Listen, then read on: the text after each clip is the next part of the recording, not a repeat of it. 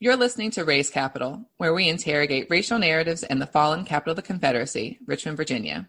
And this week, you've got all three of us, Chelsea Higgs-Wise, Kalia Harris, and Naomi Isaac. We are black. We are proud. Our light lantern. We are black. We are proud. Our light lantern. We are black. We are proud. Our light lantern. We are black. We are proud. Our light lantern. Welcome to Raise Capital this week, beyond the protest, how we've seen traditionally and already people are filtering the work of Black liberation into what they feel is appropriate into nonprofit spaces.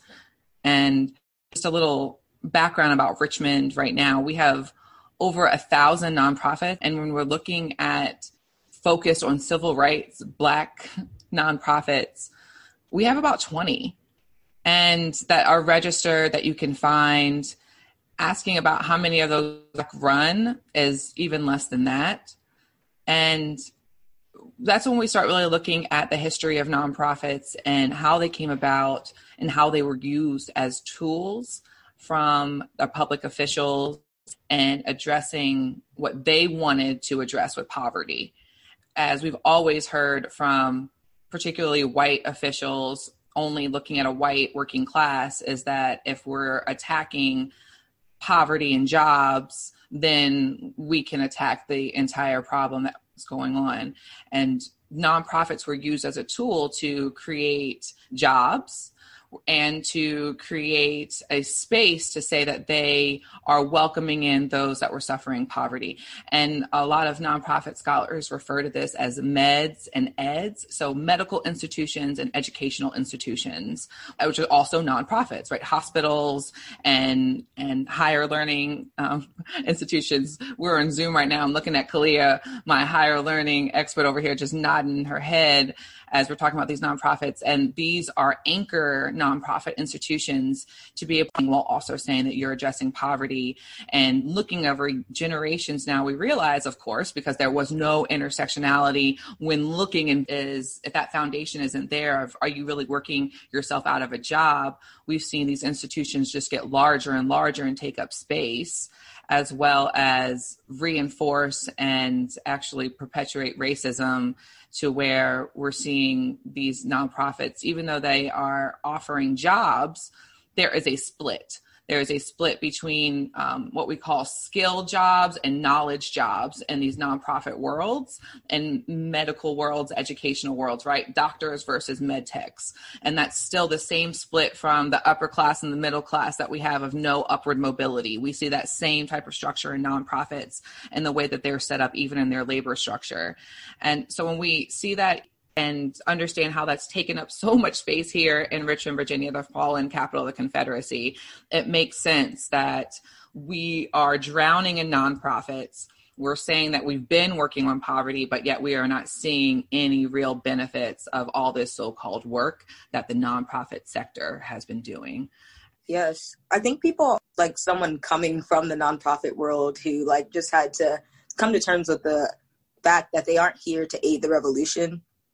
We know that liberation requires actively working against U.S. empire. And so often these people are so deeply invested in the very same systems, like you said, Chelsea, that are oppressing us. Nonprofits themselves are a co-optation by capitalists of community programs, the very same community programs that were started by the Black Panther Party, started by Black rights and activists, started by poor communities to take care of themselves. We have philanthropists, corporate philanthropists coming in and really co-opting these spaces in this kind of organization. We were talking about it yesterday with one of our comrades about relational organizing, and somebody was like, what is that? I've never even heard of that label. And we had to just discuss the ways that, they've taken a cultural practice, a cultural form of resistance from Black people, from Black and Indigenous people of color, and they've institutionalized it, and they train people in things like political science to go out into the world and start nonprofits and save the world. Basically what nonprofits see with the people who fund these organizations, they aren't in opposition to government. They just think that the people in government aren't kind enough. And they think that with kindness, they can solve the issues of U.S. empire. They never look at it systemically. They're still looking at it from an individual lens, which makes them, like I said, or which just makes them in opposition to Black resistance a lot of the time. It makes them a white savior is what it makes them. It's that entire complex built into an institution, which we call nonprofits. And to go into that a little bit more, looking at the structure of the nonprofits again, we know that most of the time, especially historically, they're all white male boards, and the labor of the nonprofit was done by a woman support role, and that's a low wage role, right? So again, it's this white savior role that even we've seen white women talk about and want to have more voices and representation on the, but it just really models the exact type of institution of oppression that we have right here in America. Yeah, so we have language for this stuff. White savior complex that Chelsea just said, the nonprofit industrial complex, right? Like, this is an industry, whether it's colleges and universities, which are supposed to be not for profit, but are becoming increasingly privatized, whether it's social justice organizations that are institutions. And I think that's like such an important distinction to make, because when you come from an all white male board or a board that is mostly white women, which is, you know, the service learning service industry that is mainly white women, if you look nationally, the ways that these boards are made up, the practices that they perpetuate, the behaviors that they say are okay versus not okay, and those dynamics that they create with the community, those are functions of whatever culture has been created by those boards. And so now we see nonprofits, a lot of them with more diverse representation. You may see a Black executive director. You might see things look different, but you really have to look at the founding of these organizations, the mission statement, the vision, the story. What are the practices that they're unearthing? What are the things that they're continuing to perpetuate? We have to interrogate that as we're looking at the nonprofit industrial complex, because the question always has to be, who are their funders? What does sustainability of that org look like? And what are they invested in to continue the existence of their very organization, not the eradication of the issue? That is the critical perspective. And that's that analysis of really looking at this work, especially as you're looking to engage in it as a volunteer or community member. Yeah, and I've worked for nonprofits where you go on the website, you know, you look up how much money they make, you know, after you've like busted your like tail outside in the heat working for these people. Let me see where all this money is going towards. And you look it up, and like you said, Kalia, they're invested in sustaining their organization. And so you'll look and see that thousands of dollars are going to board members, thousands of dollars are going to awareness, you know? And so it's like, what is the effectiveness of a lot of these nonprofit organizations that we are so heavily reliant on? How much are they actually aiding in resistance to systems that, again, are holding us down and putting our people in chains? Yeah, and I think of this all with the nuance of the fact that direct needs still need to be met, right? Kids need book bags, laptops, food. And so in the assessment of what's getting done and what's not getting done, knowing that things have to function at the same time, which complicates it. So that it's not just black and white of yes and no, but we got a whole problem here where we still need to feed people and get them resources, but we're investing in continuing another institution of white supremacy that is not working itself out of a job, but further investing. And to speak on the micro versus macro approach, what you just kind of discussed a little bit there, Kalia, of the direct care of people need things right now. That's the direct care. And the macro approach is how they're funded, maintained, and organized around in a community. And there's a meso in there as well that really mixes that together. But that complication is more than just how do we work together at the same time, y'all. It's not that, oh, it's too much to do. It's also complex and woven into the past and how they champion, and by they, I mean the public officials, elected officials that are using public dollars, how they're championing nonprofits, right? Because now that means that they are championing them, keeping them sustained, and they don't have to now as public officials use their authority to reinvest and change the system so that that community that's being quote unquote served by the nonprofit can now sustain itself.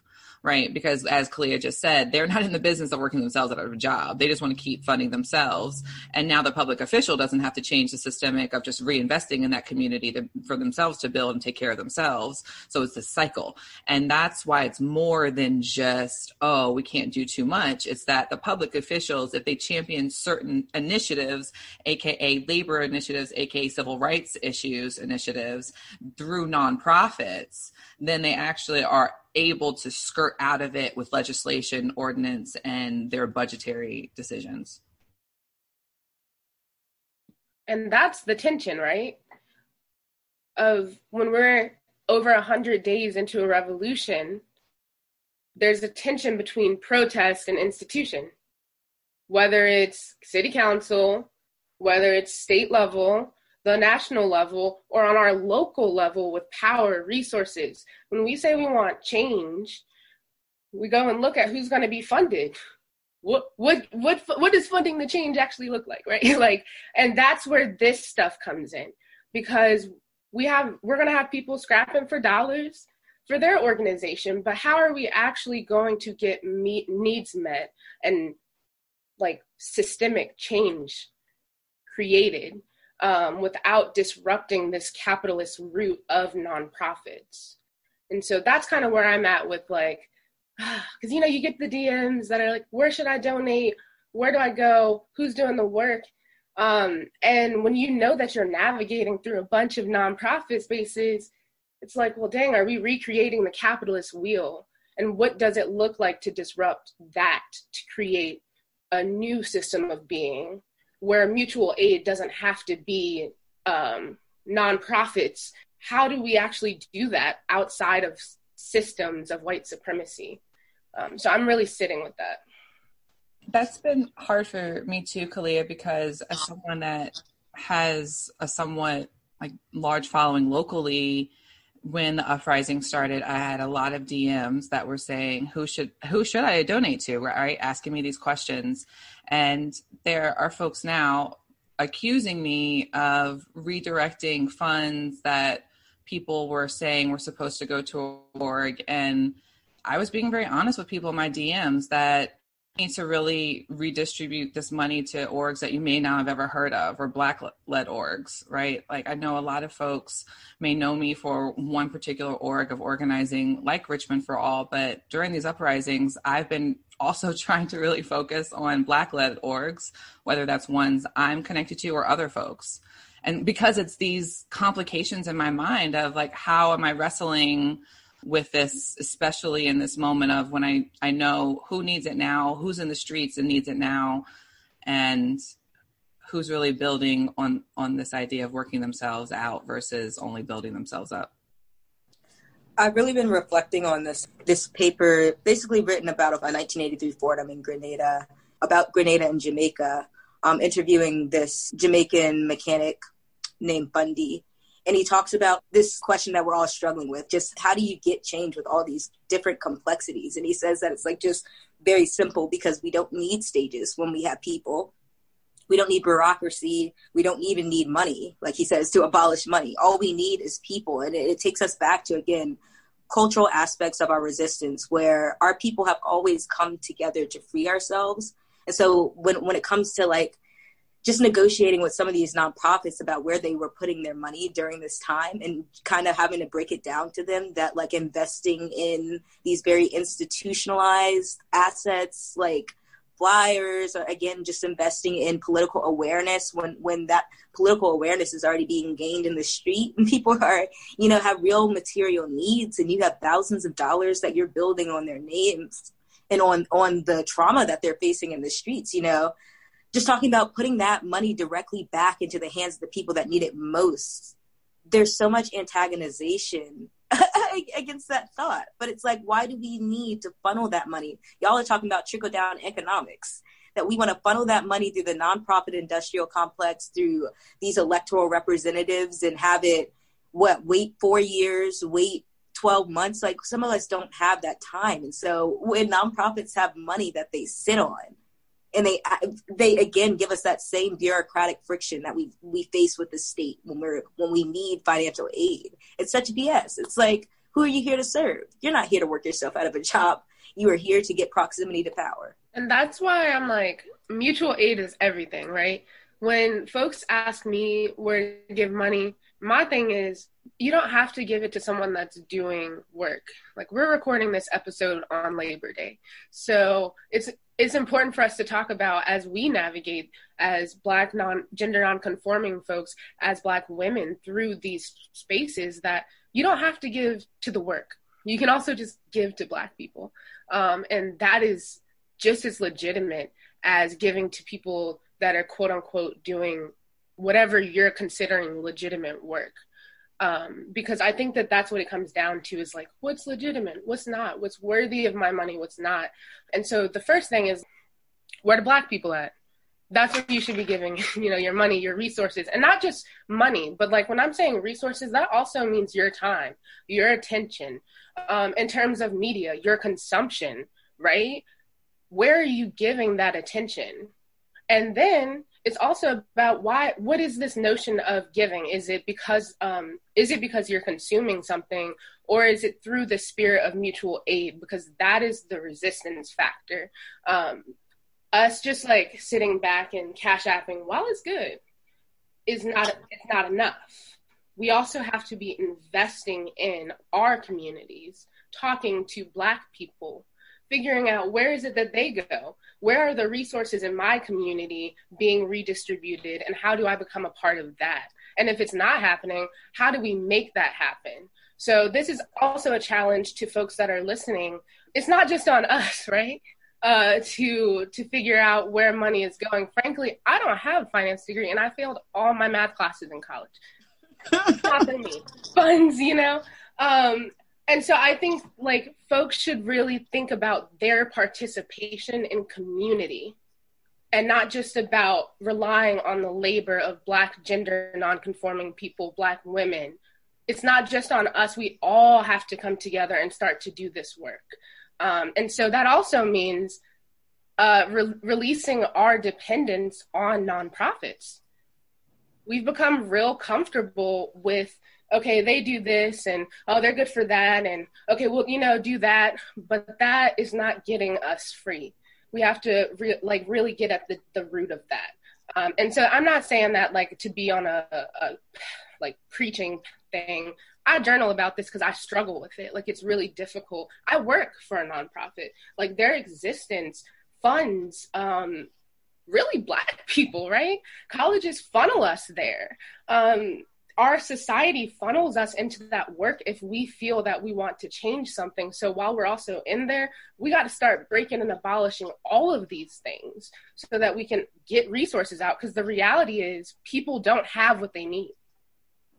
And I think like relinquishing dependence on nonprofits helps with reparations. Because again, when we talk about giving, you're not just giving because we're doing a cause or giving because we're good Black people who are working and doing labor. You're giving because you are receiving privilege in life. Again, the ability to not worry about if you will get shot at a traffic stop. The ability, again, to have all this life privilege and opportunity because Black people died and were killed and were robbed and stolen of things that we were owed so that you could live that life. So you deserve to give us money. That is the concept of reparations. And it shouldn't be whether or not, I'm doing a podcast, or if I'm in school, or if I'm in an organization, if I'm busting windows, if I'm on the street. Black people deserve your money because you have privilege. And that's like, you can't, as we start to divest from nonprofits, it will be more on the responsibility of all of us to pay reparations directly. and again, offer resources directly and champion for social justice issues directly, investing our own time and money. And I think that can be scary for people. They like to just write a check or just sign up for a subscription and take my $3 and that's it. But, you have to become more invested in anti-colonial systems of anti-oppression. I want to go back to something that Kalia also said, and you brought up too, Naomi, and the idea of just give Black people money and how hard that concept actually is to people. Trusting Black people with money is part of our rooted psychology against criminalizing Black people. Shout out to Dr. Yutzi. And why we can't be trusted with money, right? Whether that's even literally our food stamps, our way to feed ourselves is regulated, right? And now this is the same way that we've seen in nonprofits, even recently and locally, of having to negotiate and trying to have resources filtered to the streets, this trickle down idea, and having to present it and write a proposal, and then also myself even be targeted for misusing money when all I've been trying to do is redistribute money. And it all comes back down to we don't trust Black people with money. And to what Naomi is saying of you have to give more, you have to do more, is because you have to actually erase that mindset. You have to see it, you have to live it. And signing up for something or just writing a check isn't going to do that. And also just to remind everyone, as we are getting even more ingrained with the idea that nonprofit is here to stay, it is the answer rather than disinvesting and relinquishing our dependence. In 2015, the nonprofit sector represented about 5.4% of the gross domestic product and contributed $985.4 billion to the U.S. economy. And in 2017, it accounted for 10.2% of the national workforce, y'all. So we are growing. The nonprofit industrial complex is growing. We have to change what we are doing. And I, as a mom, I also want to encourage people as we are shifting and advancing our narrative to think about how we're teaching our youth and why you have to do more than just sign a petition. You need to get out and talk and listen and read so that everyone around you, including your kids or young people, are also hearing that and watching you learn and relearn, because that's what they're going to have to do as well. Really, it's doing an assessment of Richmond, acknowledging that a lot of these local efforts, we got Black people everywhere, first of all, but a lot of the power still lies in white culture on boards. And so that is concerning. I mean, it's something I'm still really navigating, is just making sense of how I navigate the white culture in these spaces, because I spent a lot of time up in DC with Black Youth Project, shout out to y'all, but I actually saw what Black leadership looks like in organization space where there is transparency, where there's conflict mediation, where Black people are trusted with money.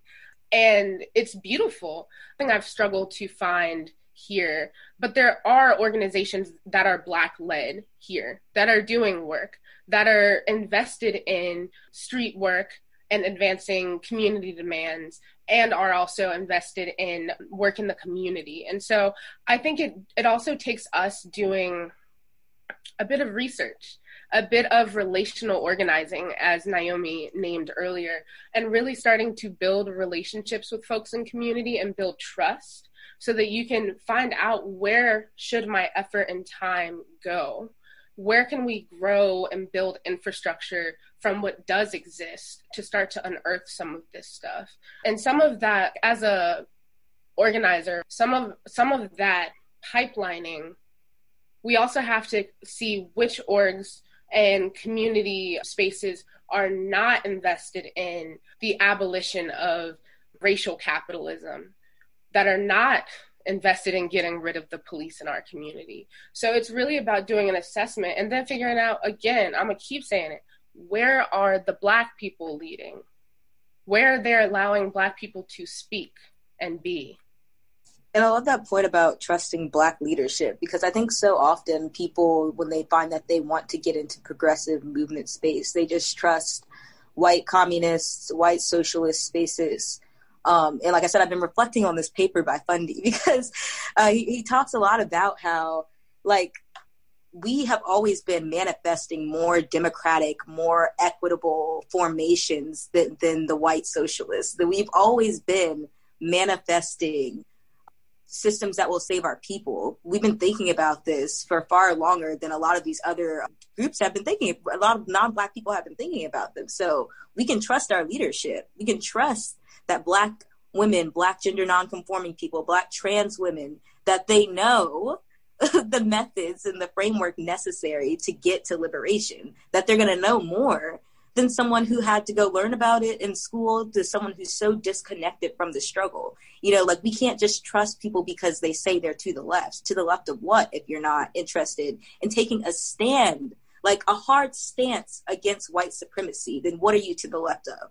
And I think that's the question that a lot of these white nonprofits have to ask themselves, and what Black people in those groups need to ask themselves. And then look around you and realize that there are Black people who are invested in anti-colonialism, who are invested in fighting against white supremacy, and then invest yourself into those groups, because having these organizations gain power and gain our loyalty, take our money, take our labor, and then offer nothing in return, that's not it. And I'm frankly tired of it. You're listening to Race Capital on WRIR LP 97.3 FM, Richmond Independent Radio. First off, let me start by saying I love myself and I love my community. Now, I've been asked, what do I think about these nonprofit organizations that are supposed to better my community or help myself? I say that nonprofit organizations, in the whole, for the most part, are worthless to my community. Now, there are people that do great work. There are nonprofits that do great things. But as a whole, in the majority, are worthless. It's subterfuge. The bottom line is simply this. If we are still having the same social problems year after year after year, then what are nonprofit programs really doing? And with any new nonprofit or any new organization that's built, what are they going to do differently? They are already bound by restraints for the simple fact that they are nonprofit. Simple fact that there are laws that govern them, there are finances that govern them, there is a hierarchy that governs them, a board that governs them, and grants that govern them, philanthropic organizations that govern them, and somebody else's corporate dollars or sponsorship that governs them. So they have to answer to a whole bunch of people. At the end of the day, we have to look at our condition and say, is our condition better? Is it worse? Or is it the same? And if the answer is that it's worse or it's the same, then nonprofit organizations are doing nothing to better our community. And any organization that says that it's going to so-called better our community should be held to the standard of producing real results. Not testimonies, not just a little bit of results that they can get another grant for the next year, but tangible and real results that the general population can see. If the general population doesn't see a change, doesn't see growth, can't point to that organization and say they're the ones that solved this problem, then the organization is not doing its job. Effectively, anyway. So we got to look at it from a realistic standpoint. The proof is in the pudding. If these individuals who say that they're going to change our community are not producing results, then hold them accountable. Let's not argue about what they do, what they're not doing, what they're going to do. Because leave it to me, I'll tell you that they're doing exactly what they're designed to do. Be subterfuge. You incorporate as a nonprofit, and you answer to individuals who you would normally answer to once you incorporate. All this is doing in our community is creating an issue. Because people who are coming up with the great ideas to make social change are being forced into a box of what's called nonprofit. That's by design.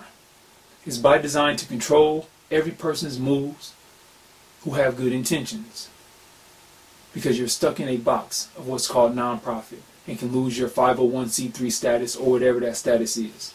So for those of us who are about real change, who want to see real results, who want to see babies stop dying, who want to see people stop being on the street struggling, who want to see real systematic change, get with real folks that's doing real work. Period. Because ain't no organization going to produce the results that real passionate people will produce. I'm one of those people. So if we're going to get like anybody, let's get like those people. Thank you to the YouTuber Visionary Lion. Now back to Raise Capital. And exactly what you were saying I'm also really interested in local nonprofits right now of how they are erasing the policing in their mind, as we've talked about in past episodes. And if they're not, especially if they're not outwardly against policing within their efforts, what are you doing within your boards? Everything right now we know is rooted in white supremacy in Richmond. So everyone should be having these conversations. And for so long, I have called myself a trust builder. I've done the equity dialogues and facilitations, and specifically in nonprofit spaces with nonprofit boards. And it's exhausting. And it feels like I'm being exploited. And it feels like it is for a moment and for a check off. And as Kalia is saying, if you aren't following the Black people in that moment, like Naomi is saying, if you aren't reading and learning that Black people have been thinking about this for so much longer and able to recognize it in the moment, then it's easy to fall in line with what we know and what our psychology has been conditioned to follow. And we have to continue to just keep going back to this of, what are we doing in our own spaces and our own minds? And even if you can't sign up, if you're not a member, that doesn't mean you're not doing the work of something, right? We have to also erase that and release that from our minds of you are still learning and supporting Black leadership. And that is what's important, right? And a lot of people lately have been asking me of if they are not in this progressive space that organizations like Richmond for All have made, where else can they go? And in my mind, I'm like, well, the work doesn't stop. So what do you mean, where do you go? You follow where the work is. And that is where Black people are leading. And it's hard to articulate that because a lot of folks just, even when you say that, they don't know what that means. So as a lot of non-Black people are listening and trying to navigate in this moment, I don't know what to tell y'all except for just honestly listen to the words that we're saying and figure out why you aren't hearing it, because I don't know how many different ways we can say it. And I almost feel like the language should be adjusted from leadership to really facilitation, because I think that really is the work that so many Black people have been doing out here on the streets, whereas white people are trying to lead. Like, they really are trying to lead, whereas Black people have been out here in the street trying to start conversations, the very important conversations that we need to curate the history that we need to understand the direction that we need to go into. And that is the only thing that has been happening. You know, people are really just trying to secure Black liberation, whereas I think a lot of white groups are trying to secure or legitimize their claim to a progressive label. You know, it just, one is very opportunistic and the other is very genuine and rooted again in community conversation versus just capitalizing off the community. Yeah, and I just want to speak again to the value of non-white spaces, non-white organizing spaces, non-white, even if you got non-white nonprofits, right? I think it's really important for us to struggle through our spectrum of beliefs and perspectives together. And sometimes that has to exist outside of nonprofits. That has to exist in the streets, in community dialogue, struggling through some of this stuff together.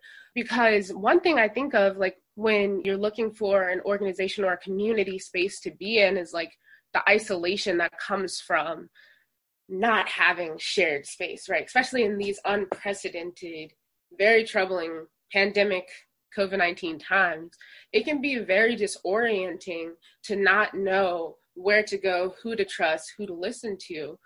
But I think that, like, it always comes back to me of like this tool of relational organizing. And that's not something that just, you know, people that you see with megaphones do. It should be all of us are trying to build relationship with folks and find those connections, find out what work is happening right around you and support that. And like Chelsea and Naomi are both saying, support what is speaking true to your values. If something's not speaking, go and seek out those spaces that are. And I really just want us to abolish the idea of organizations being the only container for the revolution. The revolution is happening in our minds. The revolution is happening in our houses as we come home. It's, it's happening in workspaces. It's happening everywhere. What I was speaking to, what I thought that you were speaking to, Kalia, that I was kind of speaking to about facilitation is like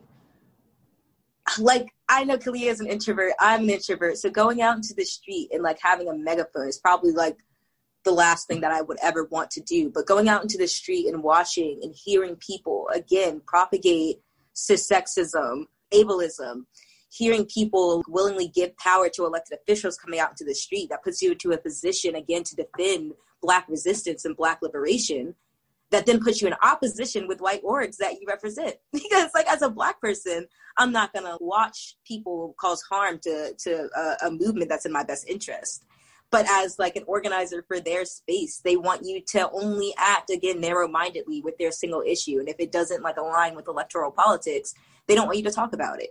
And like that can't be the way that we move forward, because if we're willing to operate under the assumption that a diversity of tactics will get us free, I feel like other people should be willing to operate under that notion as well. And just really quickly to even speak about the introvert-extrovert thing, I do qualify myself as an extrovert. And I will tell you very honestly that something I've noticed in myself, at least in the past like 18 months, is that my affect is different when I'm not in a public scene where I have to be the extrovert. Now I'm extra inside. I like quiet time, silence.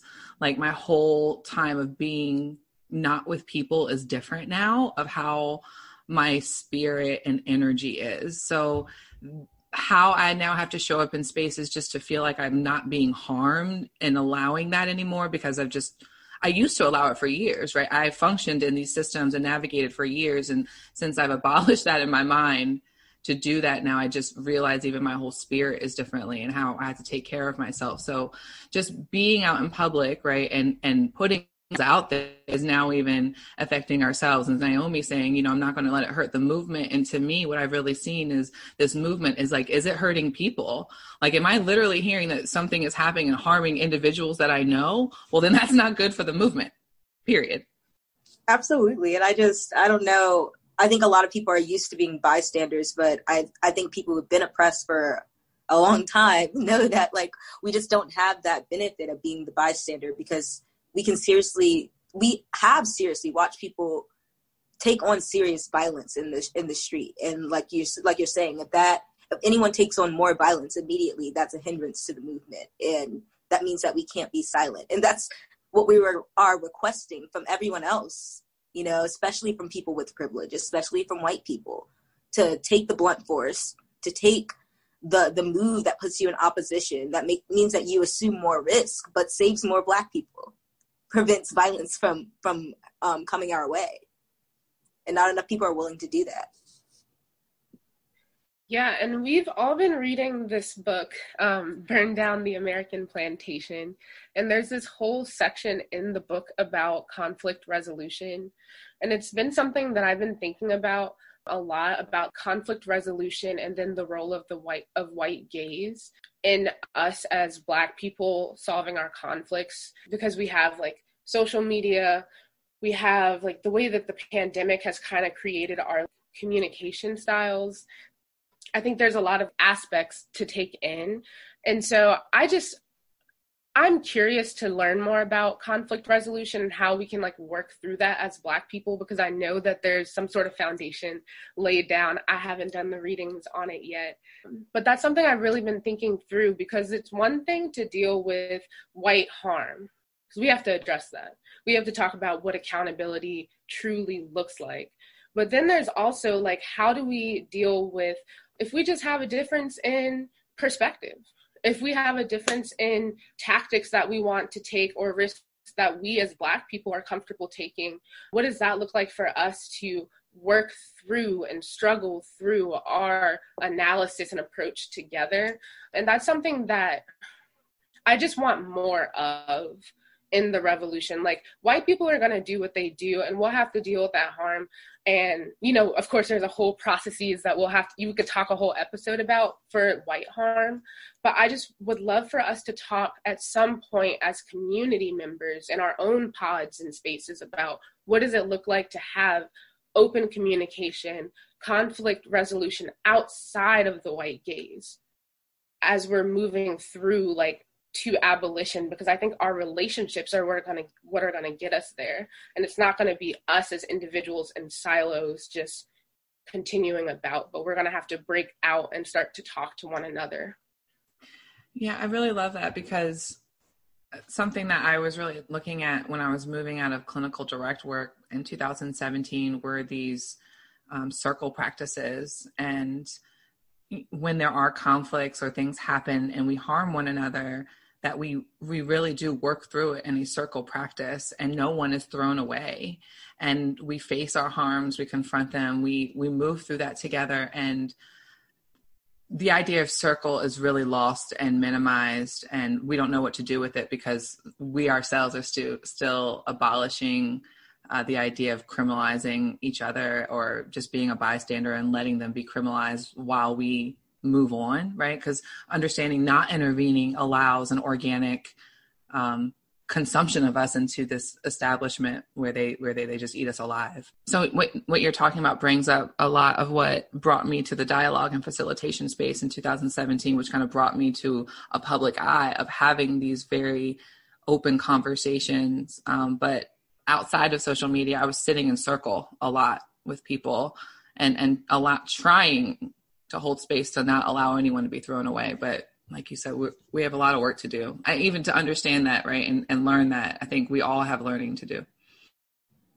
I think it really does start with abolishing that hierarchical representative model when it comes to organizing. And again, like having legitimacy and illegitimacy to organizing spaces when it comes to Black people, again, asterisks, because we all have the same goal in mind. And so we have to, again, like you're saying, Chelsea, just not treat each other like the justice system does, not be punitive, not treat people as if they're disposable, and realizing that we have all been conditioned under the same we've all been conditioned in a white society, which makes us all susceptible to like white interests, to colonial interests, to capitalist interests. And we all have to go through that process of unlearning. So being forgiving to people that look like us and have lived life like us is like most important, and understanding that none of us are above or below someone just because like we've come to a Black liberationist mindset sooner than someone else might have. Right. And like, I've been thinking about this. This actually came to me as soon as I woke up today, because my favorite definition of social justice is that it's a process and a goal. Because I feel like I'm an emerging abolitionist. Like, I'm still learning it. I'm learning what my ancestors have left, those crumbs that they left behind that I'm starting to collect, right? And so I've started to kind of think about like, well, is abolition a process and a goal? And like, what are the pillars of that? And so if it is a process, like, what does that process look like for us as Black people? And how do we process, right, together?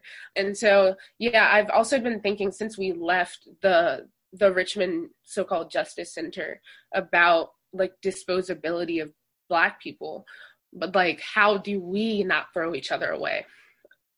And so it's just been really sitting with me as I think about abolition, like, how do we not throw each other away during a revolutionary time?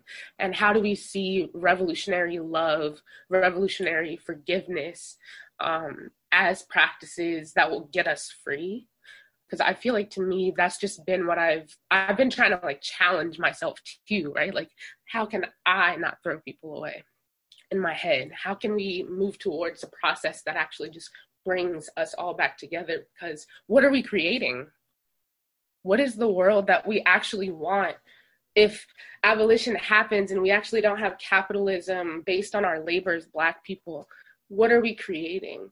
And so I think that that's also going to really mean that we have to process what abolition is as practice. And I think forgiveness and conflict resolution is going to be so big And it's such a big part of it for us to work through. Yes, I feel all of that, first off. And I think for me, it's really been a process of understanding that not only did our African ancestors want us to be free, but they wanted more than that. You know, they didn't base their life around bondage.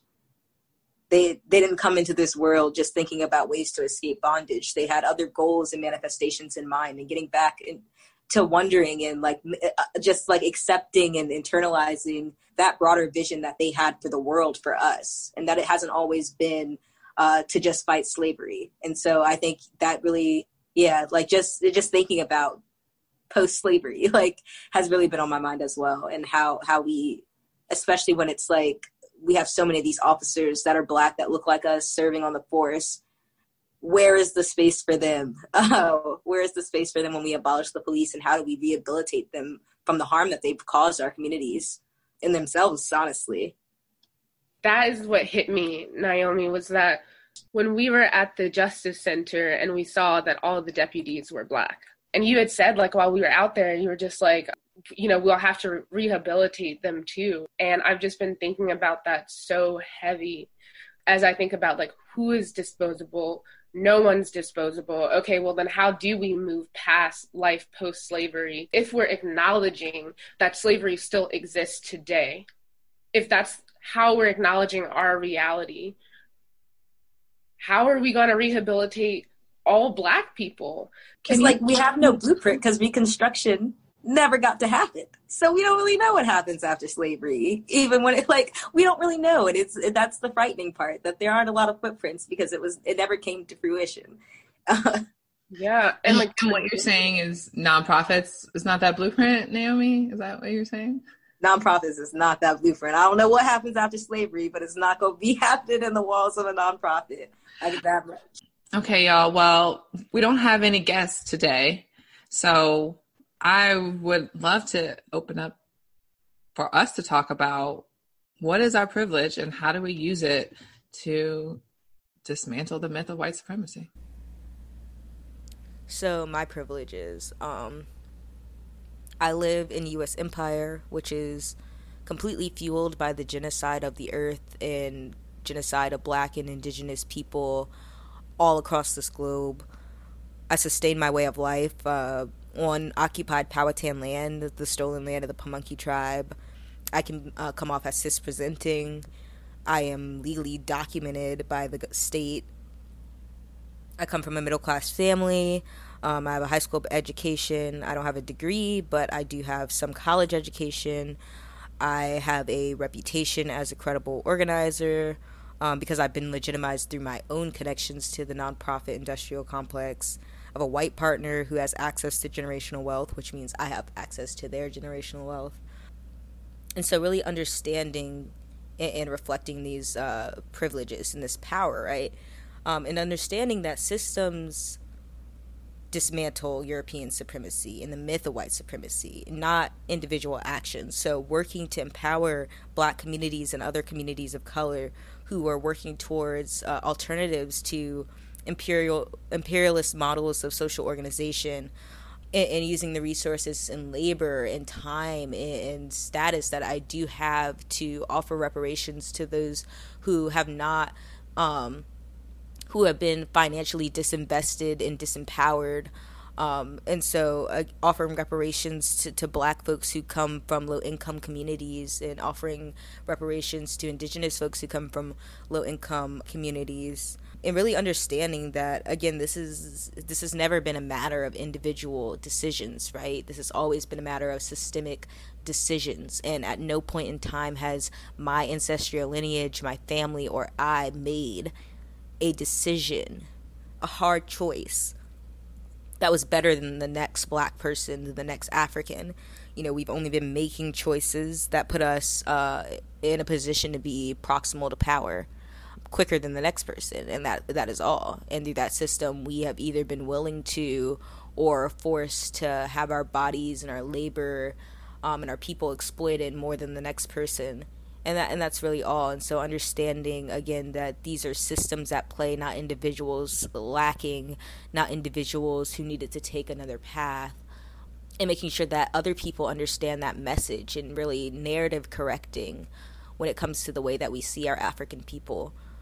Yes, so just using my voice in all the rooms that I have access to, whether it be speaking truth to power in the midst of white nonsense happening in the classroom or in the nonprofit world, or, you know, in the streets, standing up to that kind of white supremacy that we see so often just permeating throughout these leftist spaces, these liberal spaces, and of course these racist spaces. And then also using my voice and my pen to speak against the white supremacy that we see that exists and runs rampant in our own communities, in our Black neighborhoods, standing up to misogynoir that runs rampant.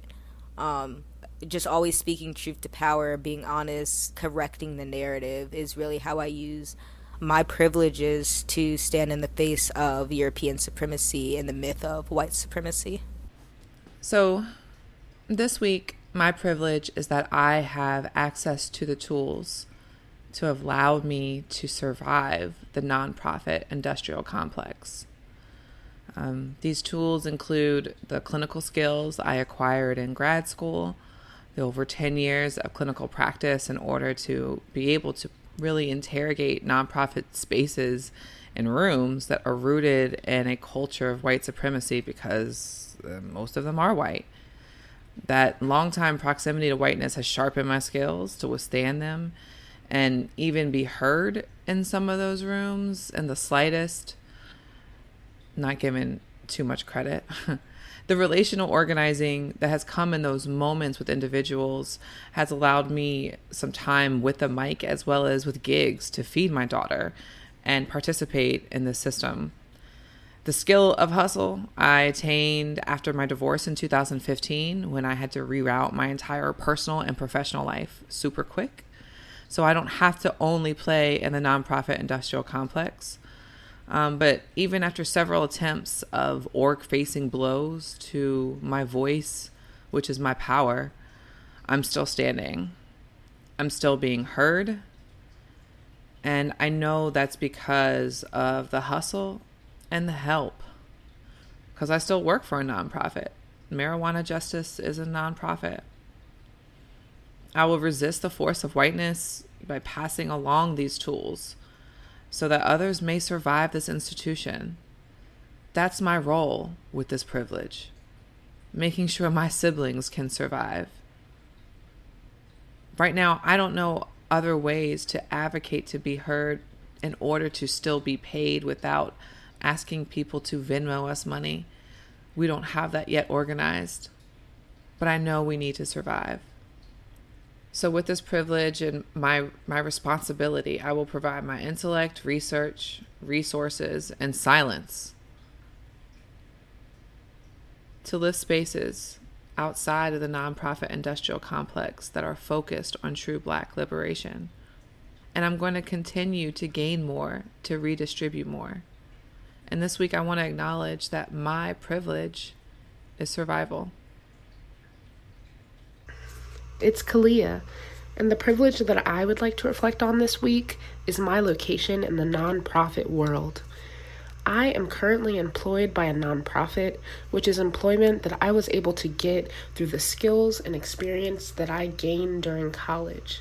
While being a first-generation Black college graduate comes with its own unique challenges and obstacles, ones that I could do an entire episode about, my access to higher education allowed me greater access into nonprofit work as a viable work option.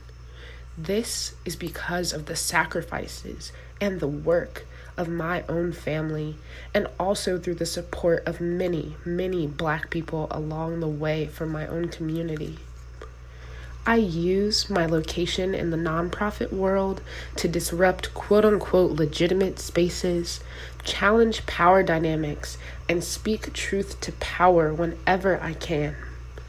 I use my space to create space for other Black voices and experiences, especially those of the Black youth, to build the world that they would like to see.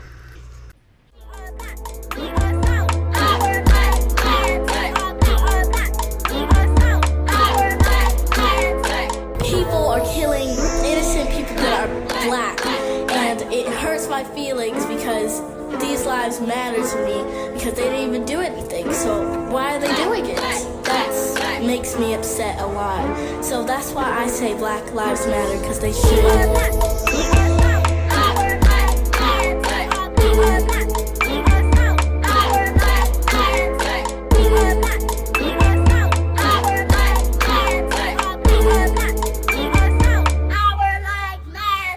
Thanks for tuning in to this week's Race Capital on WRIR LP 97.3 FM Richmond Independent Radio. Make sure you're subscribed to Race Capital on your favorite app where you listen to podcasts, and we'll catch you next week right here on Richmond's own Race Capital.